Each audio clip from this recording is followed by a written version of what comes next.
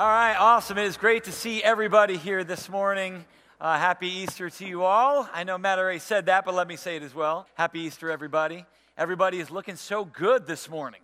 We got all kinds of bright colors out in the crowd. Easter in the springtime carries along the idea always of something new and bright and glorious, new life. How many people got a new outfit for today? Raise your hand up really, really high. All right. How many grown men got a new outfit for today?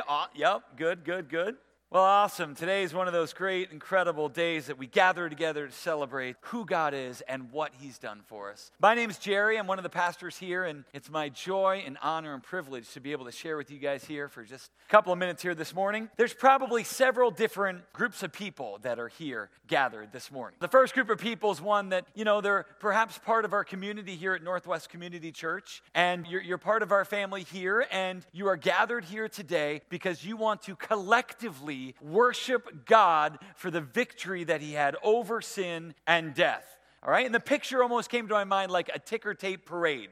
All right? Anybody ever been to one of those? Your sports team in your city won a championship or the Super Bowl or whatever it was, right?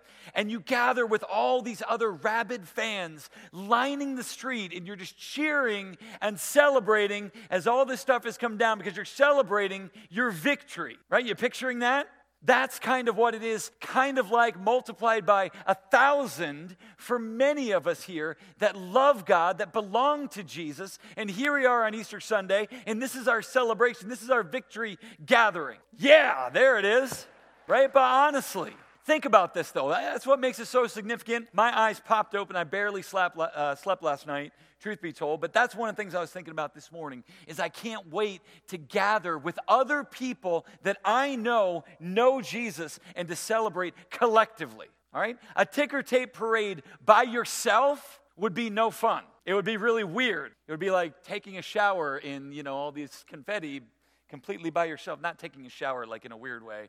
I just lost some of you. You know what I mean? By yourself doesn't make any sense, but when you gather here with people that you know and love and you're part of this church community, that's what gets us fired up. Like, I know you guys. I know Joe over here, and I know Bill over here, and I know Matt over here, of course, and I know John over there. I know Nick right there. There's Danny over there. I know all of these people, and families gather, and people gather, your friends, and it's like a collective celebration.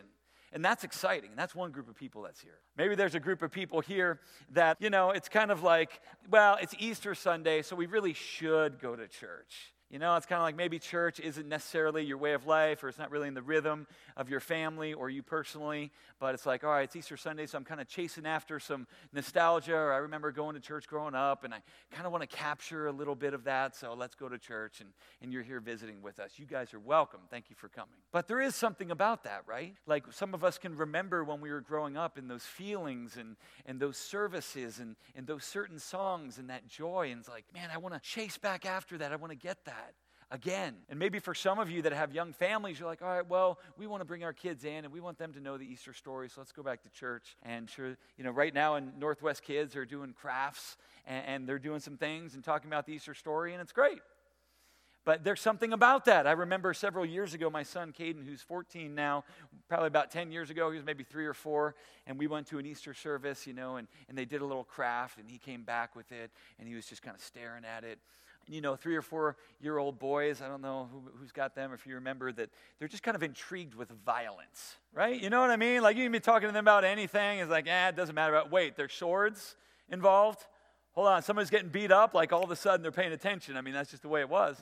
So he was staring at this, and it was a picture depicting the scene. You remember the story of Jesus when he was arrested and crucified, and it was when Jesus was on the cross and the soldiers were holding up, a giant sponge filled with liquid because Jesus said, "I thirst." And it was depicting that scene, and Caden was just staring at it. He was just taking it in. I'm like, hey, buddy, what's going on in that picture, man? What was happening there? And he had this really low voice back then. He's like, Dad, these soldiers, they put Jesus on the cross. Uh-huh. And then they tried to feed him a giant meatball. Well, not really, but we'll just let it slide for now. I'm like, it does kind of look like a giant meatball. But anyway, maybe it's the nostalgia. Like, we should be here and like, all right, Easter's a big deal. And like, all right, maybe that's some of you. You're welcome here. Maybe for some, let's be honest, you really don't want to be here, all right? Maybe it's like, all right, we need to make grandma happy, or you need to make your spouse happy once a year, or the family are visiting from out of town. It's kind of like, all right, whatever I can do just to tolerate this service this morning, and then we'll get on to the rest of the day and the food and everything else, and you're just kind of passing the time, right?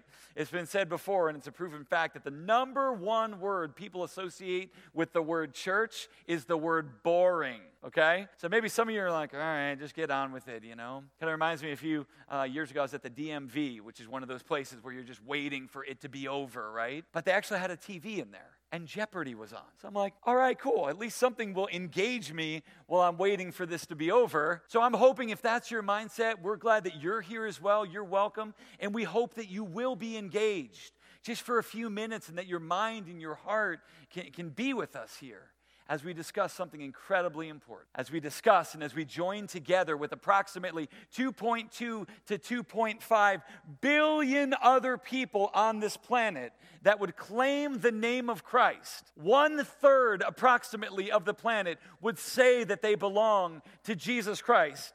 Would at least claim that, but they are all gathered in one way or another around this planet, probably most of them not in a place that looks like this, but they are all gathered and they are all singing and they are all hearing the same things and worshiping our God and coming to the point where we can really understand what is Easter all about. It's pretty incredible if you think about it. Another interesting thing about today is it just so happens to be an interesting day because today is what? April Fool's Day. How ironic is that Easter falls on April 1st? And if you think about the idea that 1/3 of the people are somehow worshiping whether or not their hearts truly belong to God, at least they're there and saying that it is. But man, how ironic that if none of this were true and if Jesus didn't rise from the dead, this would be the greatest April Fool's prank ever pulled in the history of the world. Because 1/3 of the population is saying, yep, this is worthy of my time. I'm going to believe this. But you know, this idea that maybe the resurrection didn't take place and maybe we're just all wasting our time here is not new. 2,000 years ago, when the New Testament was written, the Apostle Paul actually addressed that very idea. In the book of 1 Corinthians chapter 15, listen to what he says. Okay, Paul says, if there's no resurrection of the dead, then not even Christ has been raised. And if Christ has not been raised, then our preaching is in vain. This stuff going on right here, waste of time. Furthermore, he says, if Christ isn't raised, so is your faith. Anybody that's in here that says, yes, I buy in, yes, I believe, that's a waste of time if Jesus didn't rise from the dead. He says, furthermore, in verse 18, those who have fallen asleep in Christ have perished. In other words, those people that have already passed away, there's no hope for them. Jesus didn't rise from the dead. And listen to this line. He says, if in Christ we have hope in this life only, if this is all there is, the 70 or 80 or 90 years that we live as humans on this planet, Paul says we are of all people most to be pitied. We're the biggest fools around if none of this really happened. Well, I believe that this happens, and I believe that our time here together is orchestrated by God, and I'm excited to share what the Lord has laid on my heart. And again, if you are visiting with us, we thank you for entrusting us with your time. And what I really wanted to do this morning is I wanted to encapsulate a very complicated, incredible story of Jesus, encapsulate it in a very simple way. As a matter of fact, I would really like to define the whole Good Friday, Passion Week, before that to Easter Sunday. I want to combine all of that and explain it to you in two very simple symbols, two keystrokes that are on your computer or on your smartphone. You probably use them every single day, but they can encapsulate the whole entire story of Jesus, and they can encapsulate the story of your life. And the first one that I want to talk about is the question mark. If there was any symbol that encapsulated what everybody was feeling on Thursday night and on Friday of Passion Week, it was a question mark. A question mark is waiting for an answer. A question mark says confusion. It says, I don't know. What time's this service supposed to be over? Where are we headed for lunch? Should I wear this on Easter Sunday or not? How many people had that conversation last night? Right? But you're waiting for something. There's a space that needs to be filled with an information. And Thursday night and Friday, the disciples and the early followers of Jesus were filled with fears and anxieties and unanswered questions. This man, this Messiah, who they'd been following around for 3 years and listening to and watching him heal people and hearing truth come from his mouth. This man that they believed was going to be the one to overthrow Rome and to be the Savior, to be the Messiah, to finally bring about peace, to finally bring about justice in the face of tyranny. This one that they had given up their livelihood and left their families and left their possessions in order to follow him and believe that this was the new king and the new kingdom. They believed it all. And yet he was arrested, he was mocked, he was beaten, and he was murdered. Messiahs don't die. Saviors aren't put on a cross. And so you can imagine at those moments how their lives were just unbelievably marked by this confusion. I want to bring you to the story and enter into the story here on Thursday night, which was the Last Supper. You'll remember that Jesus was there with his disciples, and the scripture has the account that as Jesus was there and after the dinner was ended, it says they sang a hymn and then they went out to the Garden of Gethsemane. They sang a hymn. So here's Christ opening their eyes in this Last Supper and the Passover Seder and really letting them know again, this is my body which is going to be given to all of you, and this wine is the blood of my new covenant, and all these other things that they weren't quite really understanding. But Jesus knew what was happening, and it says, then Jesus sang a hymn and then they went out. Aren't you curious to know what that song would have been? But from the account of Scripture, we can be quite sure that we know what he sang. See, Jesus was a rabbi, and Jesus followed the law, and there was a certain order to the Passover Seder, including singing certain songs in order, and it was Psalm 114 to Psalm 118, and so the last song that he would have sang was Psalm 118. And just imagine these words coming out of the Savior's mouth as he knows he's only a matter of hours, maybe even minutes, from being betrayed and being mocked and being beaten and being scorned and having his Father ultimately turn his back on him as he took on the sin of the world. Imagine what Jesus was going through as these words were coming out of his mouth. Here's a couple lines from Psalm 118, that very song. Verse 6 says, the Lord is on my side. I will not fear, for what can man do to me? This psalm was written 1,000 years before this, but it's all coming true. Think about this line. The Lord is on my side as my helper, Jesus is singing. I shall look in triumph on those who hate me. Think about what he was going to be viewing in the next 24 hours. How about this one? I was pushed hard so that I was falling, but the Lord, he helped me. You think about that account and you think about Jesus carrying the wooden cross and falling in pain and in agony. And I couldn't help but picture, as I was going through this, a scene that happened just this morning. We had a bunch of people here setting all this stuff up, and this cross right here was built by one of our members, and it is incredibly heavy. It's built right out of railroad ties. And it took about 6 or 7 guys, full-grown men that are carrying this together right up onto the stage and struggling with it. And the picture came to my mind of like, man, this is exactly what happened with Christ. But he didn't have that kind of support. He carried his cross, and he stumbled and he fell. Prophesy. How about this one? Jesus said, the stone that the builders rejected has become the cornerstone. This very one, me, your Messiah, bringing you truth and love and prophesied about, has been rejected. People didn't believe. The people got angry. People falsely accused him. But it is going to become the cornerstone. Jesus is going to become the one that everything is built off of. And how about this last one? This is the day that the Lord has made. Let us rejoice and be glad in it. Can you imagine those words coming out of our Savior's mouth? Knowing what he had to go through? Well, this is the day that God's made. This is my appointed time. In the book of John, he says, this is what I was created for. Lord, glorify your Son. Now is the time.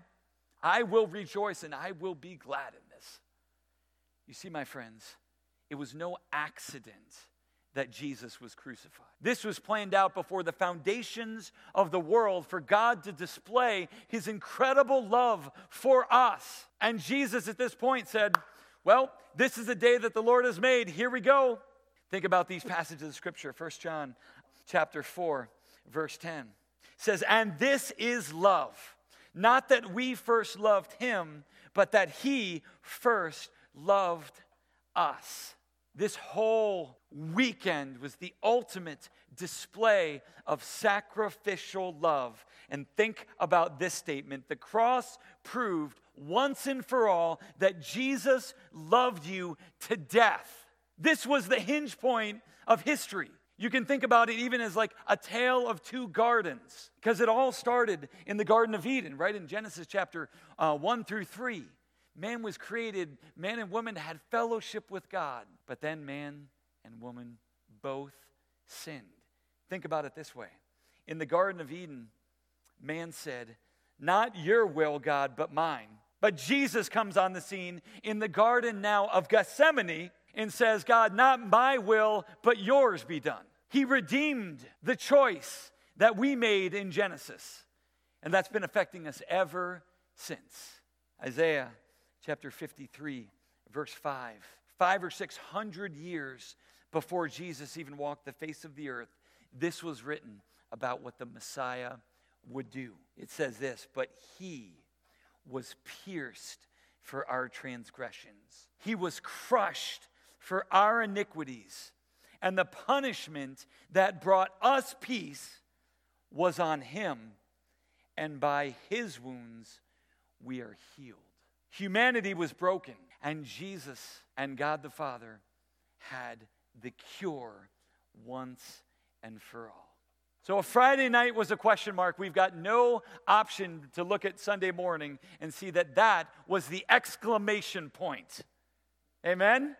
You think about what that means. An exclamation point means there's certainty. There's assuredness. There's an excitement about it.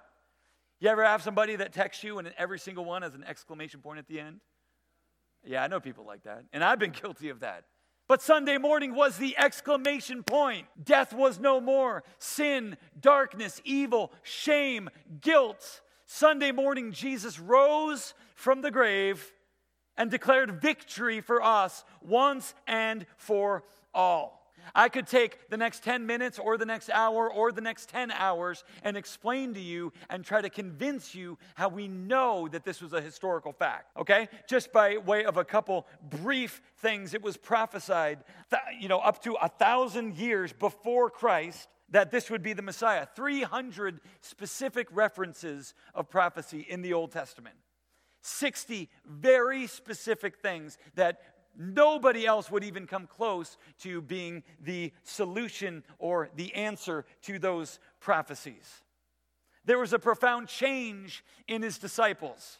They went from being fearful and timid and uneducated to being bold and confident and leading movements. You could talk about the character of the disciples. Remember, these were good Jewish boys who believed in the Ten Commandments and believed in the Old Testament. And so they believed that idolatry or following after a false god would be an incredible offense worthy of hell. But yet, they were so convinced that Jesus was truly God, they started a whole movement following him. Why would they follow a lie?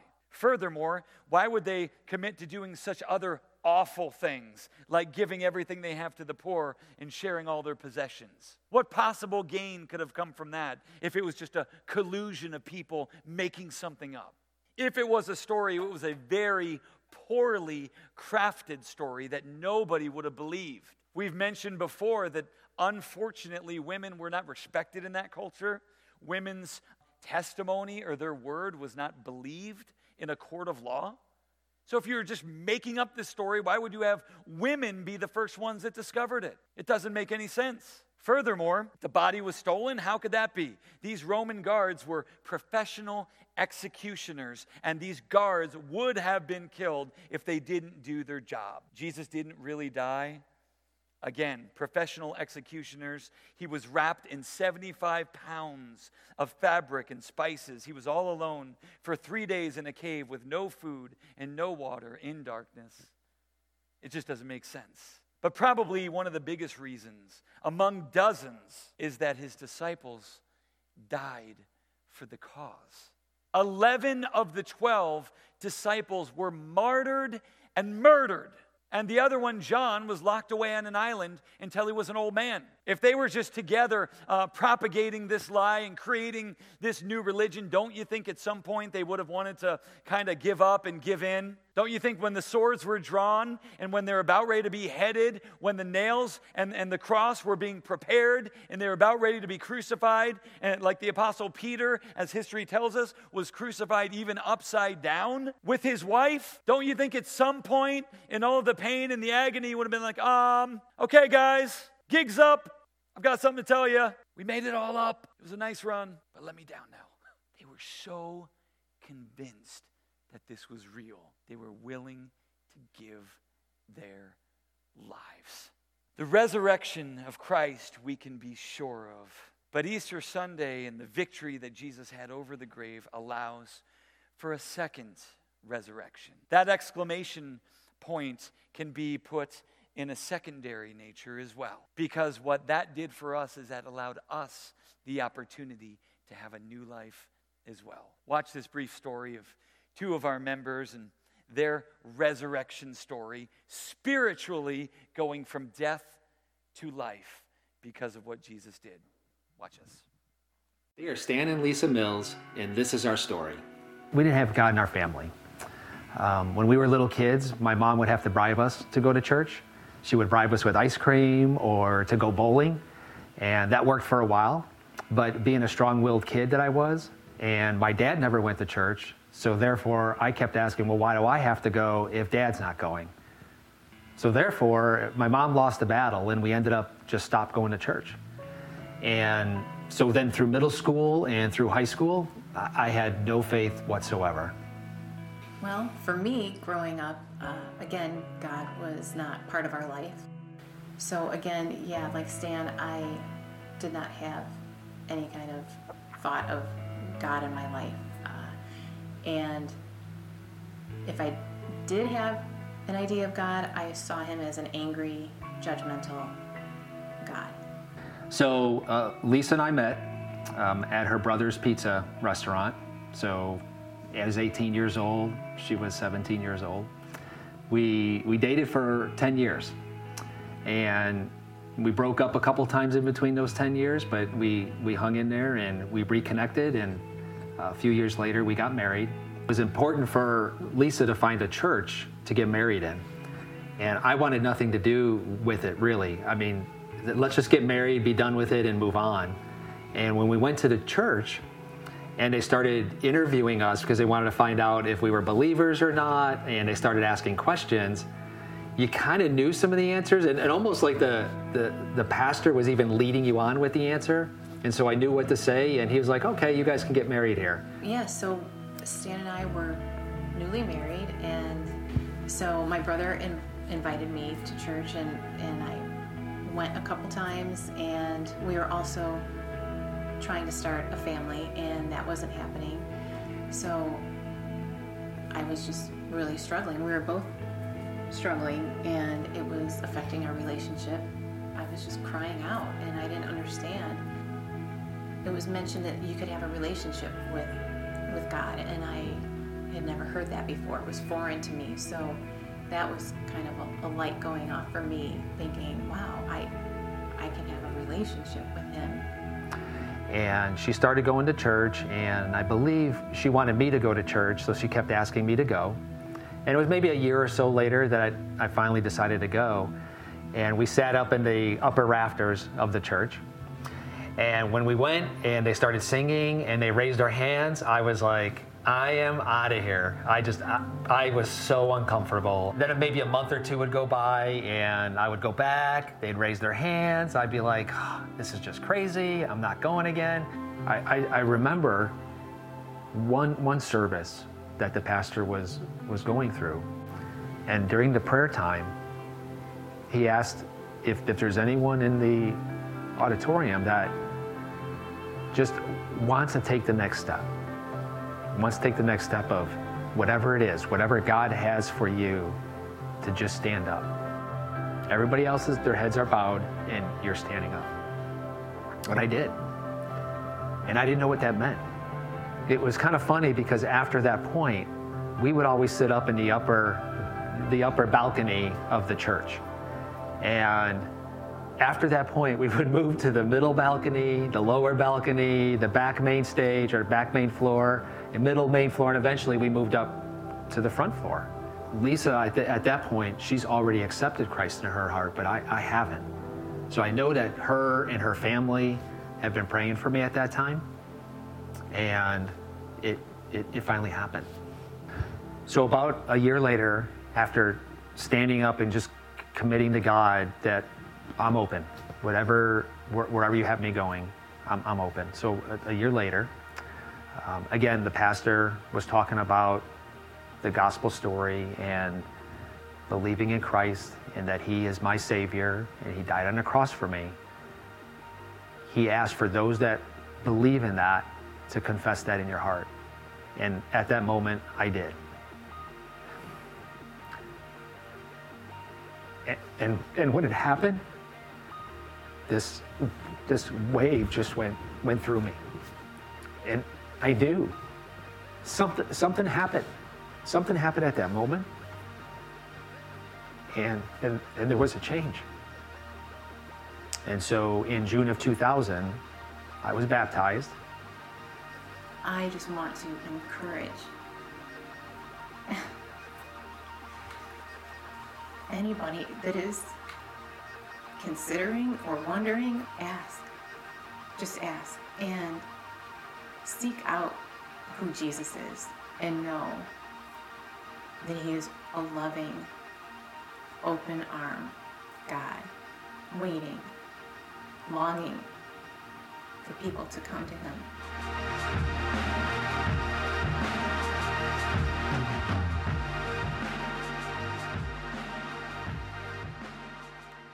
I just absolutely love seeing those stories, and I love seeing the story of God's pursuit of somebody's heart. Started out with Lisa, and then a year later with her husband, Stan, and it's just so exciting to see lives change and to hear those stories. And actually on here is both of their emails, and they were insistent that if there's anybody who wants to talk further about this with them, maybe you're in that state in life right now where you're just confused or you've never really heard about what it means to have a relationship with God, they wanted to make themselves available. Maybe it just can be an email dialogue. They'd love to get together for coffee with you at Starbucks if you wanted. But they wanted to make that information available. If you're interested, you can take that down and shoot them an email and arrange that. Well, I don't know where any of this lands with you guys here this morning. We've talked about a lot, and we've talked about how the whole Easter story can be a question mark or an exclamation point. But the same illustration is true of each one of us in our hearts. So for each one of us, I don't know which of those two you would resonate with more. Maybe you're here this morning and you would say, man, there is confusion, there is angst, there is a space that I don't know how to fill, and I would mark myself by that question mark as it pertains to my relationship with God. And maybe you've got all kinds of questions. Maybe a question that you have is, am I worthy? God is so good and so holy, and I've done so many things that I regret, and it would be so much shame and so much guilt if they were brought out into the light in front of a holy God. How can I possibly be worthy of this love that he showed? Well, in the book of Romans, chapter 5, verse 8, we read this.